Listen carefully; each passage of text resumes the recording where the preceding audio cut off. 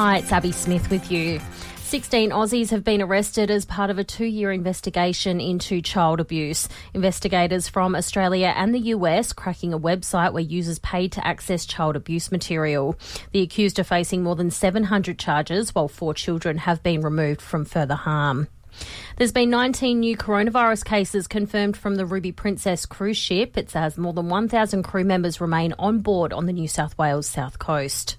The federal opposition is ramping up pressure on the government to do more to save Virgin Australia and secure around 16,000 jobs amid the crisis. Labor's Catherine King says losing the airline will have a huge impact on tourism and freight industries. We know that having 2 strong airlines in Australia, 2 strong airlines, serves our economy well. Across the ditch now, and New Zealand has announced it will move out of lockdown in a week's time. Businesses can reopen next Monday, while students can return to school on the 29th. PM Jacinda Ardern says the country has stopped a wave of devastation. Our transmission rate, that is the number of cases that each person with the virus passes it on to, is now 0.48, less than half a person each.